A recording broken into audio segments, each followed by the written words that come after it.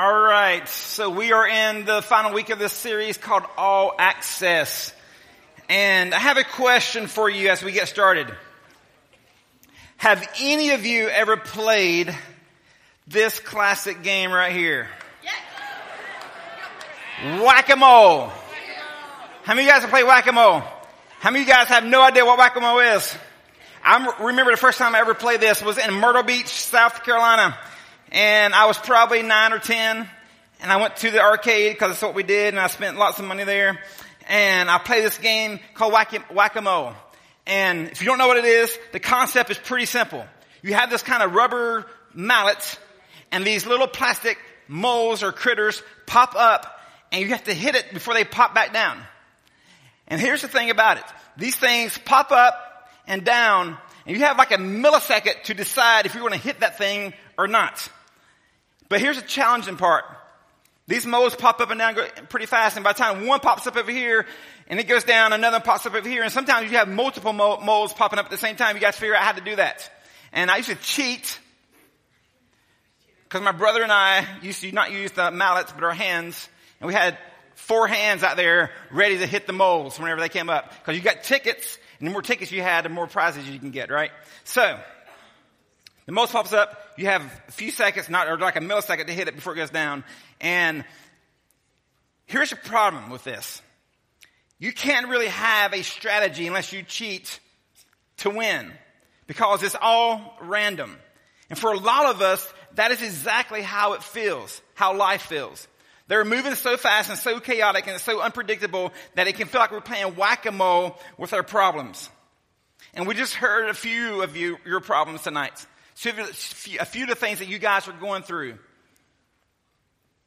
And with all this going on, the big question becomes, how do you access what it is that you're specifically meant to do? Or who you're supposed to be? Or in other words, what is God's will for my life? But with everything competing for a time, who has time to really think about this? First, you got your crazy schedule. All right, let's take school, for instance. You have pop quizzes, you have math class, you have English papers, you have band practice, you have training, you have sports, you have practice, you have games, you have just, the list is endless. And then you have relationships. You have friendships. And I'm just going to be real here. Having friends are awesome, but it can be crazy too. Because you're hanging out with one friend and then somebody else wants to hang out with you, and that friend doesn't like that friend, so you can't hang out together. So you're trying to find out a way to hang out with this friend and then go over here and hang out with this friend, and you know you can't hang out together. You really would love to hang out together because you don't have much time, so you're just hanging out together separate, and it's just crazy. And then you got Snapchat, which is a whole different issue because you got to keep your streaks going. Or if you don't keep your streaks going, then your friend's going to disown you. So friendships are crazy, and then you have family relationships. Maybe your home feels unpredictable. Maybe you think your mom is completely out of touch. Maybe you have an older brother or younger sister or whatever, and maybe they're nice to you one day, but the next day they're simply mean to you.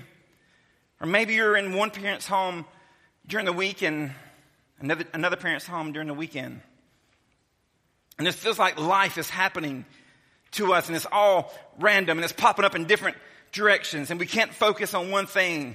And it seems so disconnected, doesn't it? When I was a year out of high school, I had no clue when I graduated high school what God wanted to do in my life. I had no clue what God's will for my life was. So it was like 3 weeks before college that I decided to go to college. I went to a community college, and I remember I volunteered at my home church because I had no life, and I love the student ministry, so I wanted to be a part of that. Hope we're together. And I remember we were on this ski trip, and I remember the student pastor, he did this message, and I remember the message plain as day. The message was called Just Do It, from the Nike thing. And some of you, one of you just got promposed. Is that a word? Promposed? With the Nike. Where's it at? Yeah. No, wait, that's not it. You did too? There's another one. Nick. Yeah, Izzy and Nick did the little Nike thing. There's lots of promposals happening, and it's too much for me. But But anyway, the message was called Just Do It. And he used 1 Corinthians 3:16. It talks about your body's a temple of the Holy Spirit. And he probably used that out of context a little bit. But I know specifically he was speaking to a group of boys in my youth group. And I can name the boys, Randy and David and Andy and Jonathan. Because this group of boys started doing things, started drinking and started smoking and started hanging out with the wrong crowd. And what he was saying in this message was, God's will for your life was that you need to stop doing these things and present your body to God. Because your body is a temple of the Holy Spirit. But God had a totally different message for me. He was telling me that his will for my life was for me to enter full-time ministry. And that really surprised me. That took me back a little bit. Now, I didn't really know anything about God's will or even what it meant or how to do it. And interesting, now that I'm old, like I'll be 40 this year. That's old. And now that, because you weren't even born when I graduated high school, and it's just sad. But now that I'm old, like I still struggle sometimes knowing what God's will is. I still have this battle. And so it's not just something that you guys struggle with. What is God's will for my life? What college should I go to or whatever? It's not just a young person's thing. It's a adult thing. It's a life thing. But here's what we do know. God's general will is God's hope and desire. So let's think about this. God's just general will, okay? His will is God's hope and desire. This is in your notes. That means God's will for your life is God's hope and desire for you. God has something he hopes and wants for you. The God of the universe has something he wants for you, and according to people who follow him, that is a big deal. But what does this mean for us? How do I know what God's will is? I had someone ask me this weekend, one of you guys asked me this weekend, I don't know if I should do this certain thing this summer. I don't know if I should do this. Should I do it? And you asked me, should I do this? It's like, I don't know. Like, you got to seek God's will for this. You got to know what God's will is. So how is it that what God wants? How do I know what God wants for me as a middle schooler or a high schooler? Or what college should I go to? Or what should I major in? Or should I do this or should I do that? Or what is God's will? And I want to give you just a few steps real quickly. I'm not going to spend much time on these. This is in your handouts. And I'm sorry this is going to be out of order in your handouts because I changed this after we printed this. So if you're OCD, I'm so sorry. But here are a few steps in knowing God's will. Number one, walk with God. Walk with God. Oh, wow. I missed a bunch of things. Here we go. Walk with God. For starters, if you're interested in knowing God's plan for your life, then you must learn to walk with God. You need to develop a relationship with him. Christianity is more about a relationship than it is religion. So you must cultivate that relationship. You must seek to know him. Here's the thing. You need to seek to know him rather than know about him. See, you can come to Surge every single week, and you can learn a lot about God.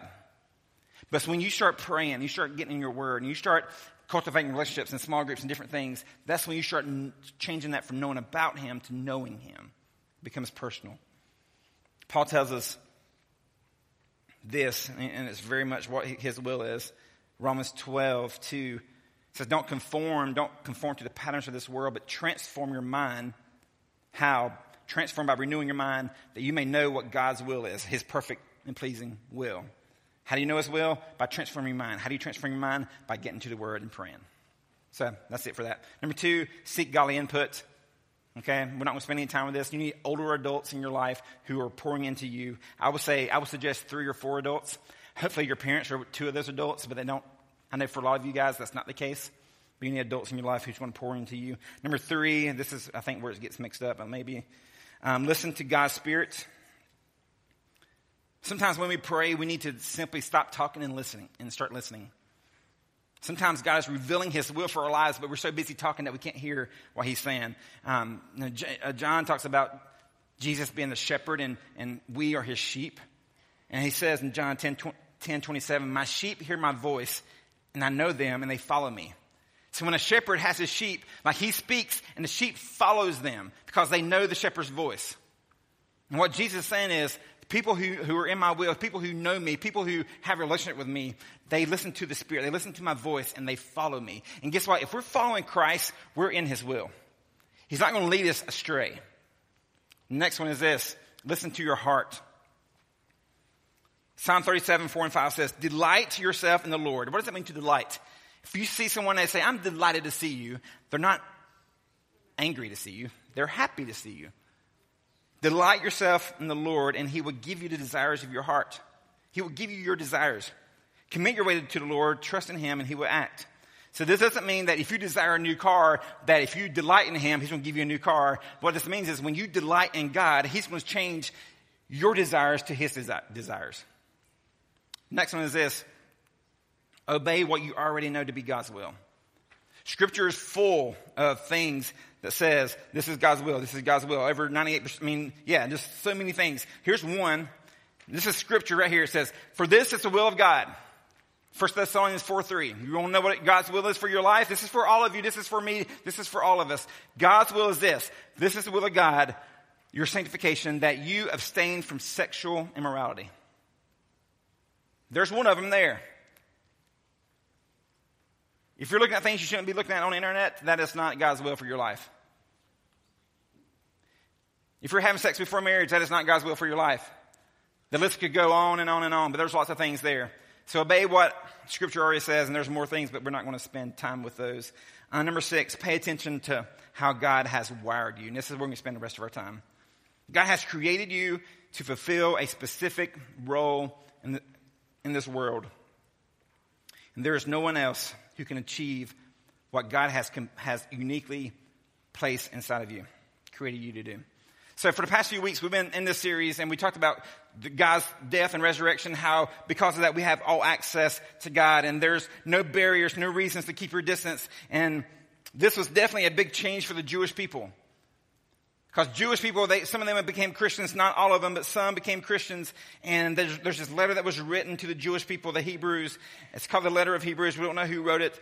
But the idea was to help them understand that their new life with Jesus and what it meant to have all access to God. So tonight, we're going to show you how this letter ends. This is Hebrews chapter 13, verses 20 and 21. And it says this. Now may the God of peace, who brought again from the dead, our Lord Jesus, the great shepherd of his sheep, by the blood of the eternal covenant. Now, those are weird words that we don't talk about a lot, but to them, these are natural things because this was written to the Jewish people and they did sacrifices and different things. So this is common language to them. But verse 21 says this, equip you with every good that you may do his will, working in us that which is pleasing in his sight. Through Jesus Christ, to whom be the glory forever and ever. Amen. Equip you with everything good. He has equipped every one of you with everything good that you may do his will. Now, even though this was a letter, an ancient letter written to ancient people, the point is still the same. God, the same God who raised Jesus from the dead, has equipped you to live out his life, to live out his will. You have everything you need to accomplish God's will for your life. And the author of Hebrews is reminding these early Christians that God's will is that God will equip them to do his will. That they have all access to everything they need to live out God's will for them. Now, if you're a believer, you're in partnership with Christ. If you have trusted Jesus Christ to come into your life, you're in partnership with him. Jesus talked about the partnership between us and God this way. He says, go and make what? Disciples. That's our partnership with Jesus. Go and make disciples. Or in other words, go and show God's love to other people. Go and take everything God has placed inside of you, every talent, every ability, every gift, and use those things to love other people because God has equipped us so we can make a difference in the world. And the truth, and that truth gives us a sense of how we can approach life. And listen, this is a big deal. One part of God's will that we don't have to search for or get advice about or ever doubt is this. God's will is for us to share his love with other people. And there's another one. God's will for your life is for you to share his love with other people. And through his sacrifice for us, Jesus has given us everything we need to live out his will. Now, we love a lot of things. Don't we? Like, we love donuts. We love, and you know, some of you may think you're in love. And when we love things, we don't have a problem talking about those things, do we? Like if I love donuts, I can describe a donut to you, and I love it, right? And I thought in honor of 314 that I would bring out one of the things I love a lot. And this is not just any pie in honor of National Pie Day. This is apple pie. And let me just describe this pie to you. This pie has fresh apples. It's not the can. This is not the store-bought pie. This is Cracker Barrel pie, which means that they made it themselves. It was made today. I know that. And the crust is very flaky, and it's sweet, and it's kind of tart, but it's also sweet. Oh my gosh. God, this pie is so good.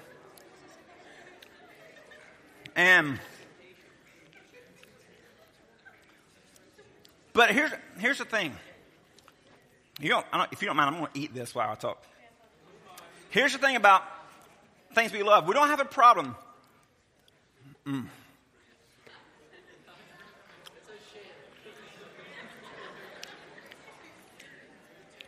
don't have a problem talking about things that we love. I love apple pie.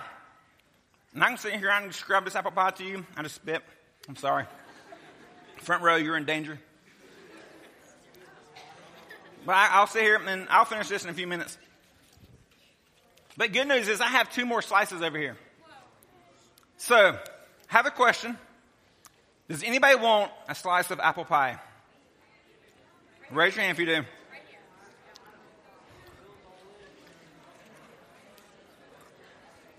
All right, Sierra, you can have one. All right, since I don't feel like walking, Israel. Maybe y'all sit in the front row next time. All right. So, all right, y'all have a seat. Y'all have a seat. Have a seat. Have a seat. Have a seat. So, what I just shared with you guys is this. This is evangelism. I share with you guys something that I love with a passion. And I asked, how many of you guys want this? And 90% of you guys raised your hand.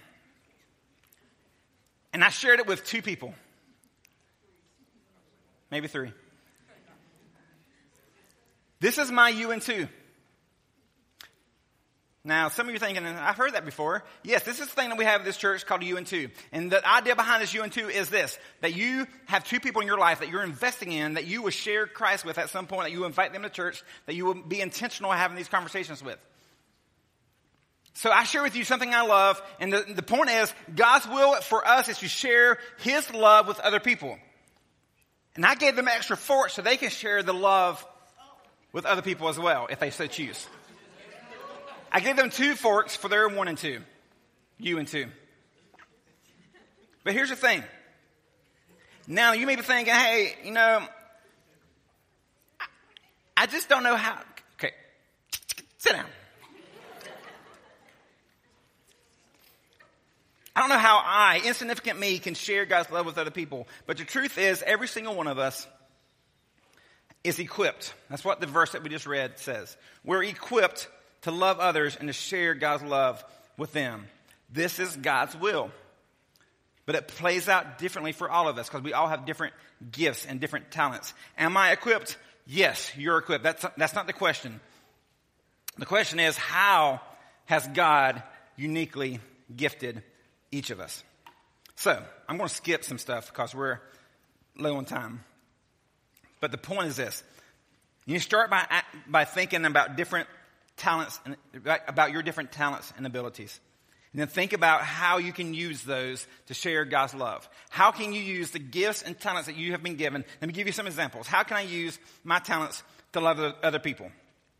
If you're knocking out A's in every class, like you're just you're a brain, and you're without breaking a sweat, ask yourself this question: how can I use my intellect to help someone in the world around me? And maybe you can start tutoring someone who's struggling in your class. Or maybe you can go to Highcrest and start tutoring some of those guys because you're so smart and you can help them.